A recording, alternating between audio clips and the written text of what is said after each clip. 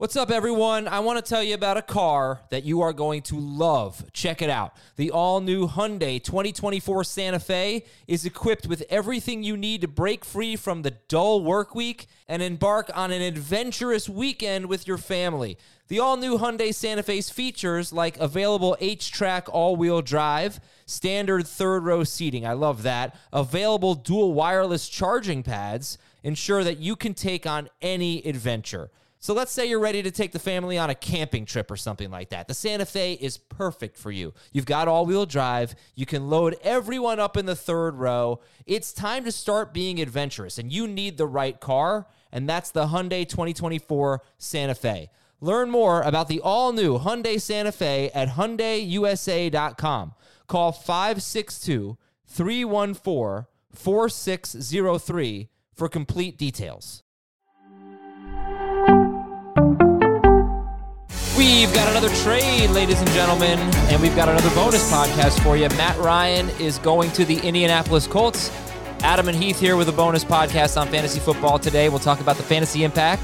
You know, football wasn't always this fun in the offseason. I just looked, assuming this is right, on NFL.com. They have a trade tracker that goes back a long ways. And 10 years ago, March 2012, there were 7 trades. This is the 16th so far of March 2022. And we didn't used to get this, Heath. This really changes things. I think it's another great way that fantasy football has changed the NFL. We're clearly having an impact on the way these people behave. They're like, oh man, what can we do to get more bonus podcasts? All right, so let's talk about this here. Who's the biggest winner or loser? Who's impacted the most by Matt Ryan going to the Colts? And the rumor is that Marcus Mariota could be going to the Falcons. What's your big takeaway? I mean, if it's Mariota, that will be a kind of interesting, but for the most part, I think the biggest loser is probably Kyle Pitts. Like, it was like a week ago, and I thought Kyle Pitts might be the redraft tight end one. You were talking about how we were one transaction away from him being a second-round pick. I don't know if he is a top 5 tight end this year. I feel the exact I feel like he's a top 5 tight end because I just see such a separation personally between him and, say, Hawkinson or Goddard, whoever would be, or Gronk.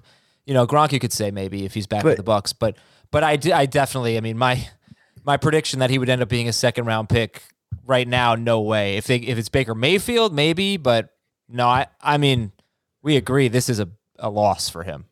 Right. Yeah. And I don't know how many touchdowns. I can't do the math easily in my head. Kyle Pitts would have needed to score last year to score as many fantasy points per game as TJ Hawkinson did. But it was more than one more touchdown. That's a negative. I think it's a positive for Michael Pittman. It gives some stability to Jonathan Taylor. Like, everybody's taking him number 1 overall anyway, but with a terrible quarterback, you might have had some concerns about Taylor not living up to that. It's better for the Colts, I think, than it is for anybody for fantasy purposes. Ryan was QB 31 in my projections on the Falcons. I moved him over to the Colts, made some adjustments. He's now QB 27. So not a huge move there. Probably not somebody you want to draft except for in a 2-quarterback league. I would expect it to be a run-heavy offense for the Colts. But it becomes really interesting. Like, what are the Falcons going to do? They have essentially no wide receivers. Their running backs are Mike Davis, Damian Williams, and Cordero Patterson. And now they don't have a quarterback either.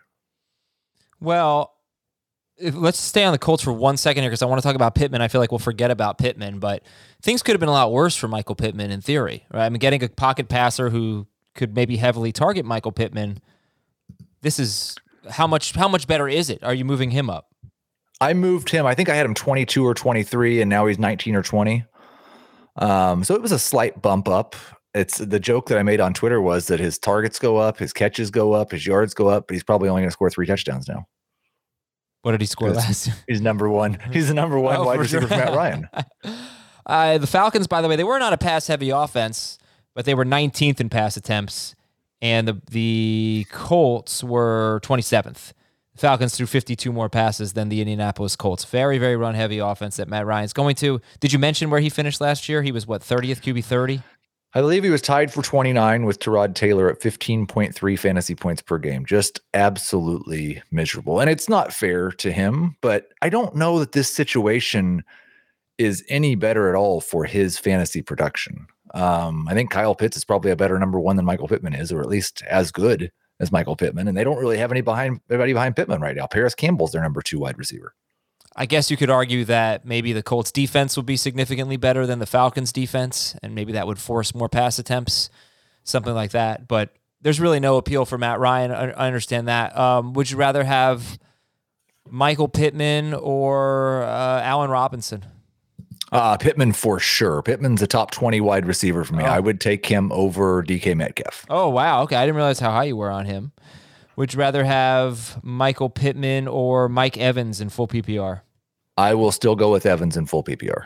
All right. So Kyle Pitts, is he going to fall to 5th in your tight end rankings? He's current. I'll probably rank him 5th just so we don't have to argue Hawkinson versus Pitts. But right now in the projections, I actually have Hawkinson ahead of Pitts. Pitts is 6th. I mean, it's really crazy to be comparing third-year Hawkinson to rookie-year Pitts when Pitts was awesome. Just had the best tight end season ever. Like, how do you rank Hawkinson ahead of Kyle Pitts? Who is Kyle Pitts' quarterback right now? How much worse is he going to be than Jared Goff?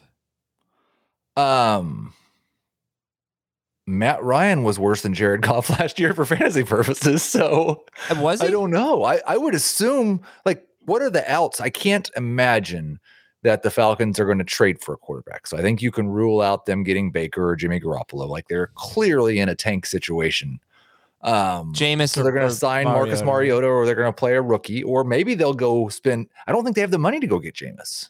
I guess they could have maneuvered the money to get Watson. So, right, yeah, I mean, they take a huge cap hit with this trade. If Jameis was there, then I would say that Kyle Pitts is probably 3rd or 4th at tight end again, right back where he was. Okay. I'm just assuming that it's either Marcus Mariota or worse. Okay, look, hey, not all bonus podcasts need to be 15 minutes, so I think we can wrap this one up here. Not the sexiest trade, but definitely something to talk about.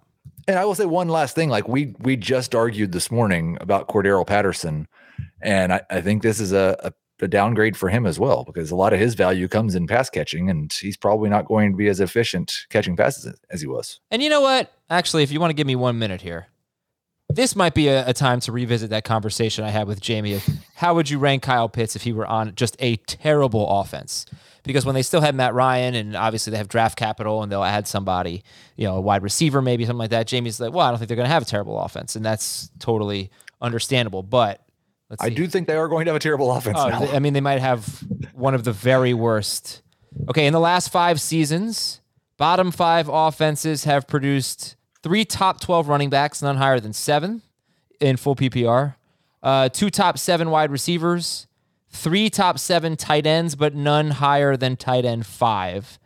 And the standouts on bottom 5 offenses in the last 5 seasons were Jarvis Landry, who had 112 catches in 2017, Allen Robinson in 2019, and James Robinson, I would say, had the best year of any player on a terrible offense, really. But we have not seen a tight end in the last 5 years finish higher than 5th in full PPR on a bottom 5 offense. Then again, we haven't seen a lot of tight ends like Kyle Pitts. And I would, again, if you're in Dynasty, I'd go make an offer. Okay. For Kyle Pitts, because I'm still optimistic for the long term. I'm not sure it's going to pay off this year. Okay. Well, that is Heath. I am Adam, and we'll be talking about this probably for the next 5 months or so. And get you ready for your drafts. Thanks, everybody. We'll talk to you tomorrow on Fantasy Football Today.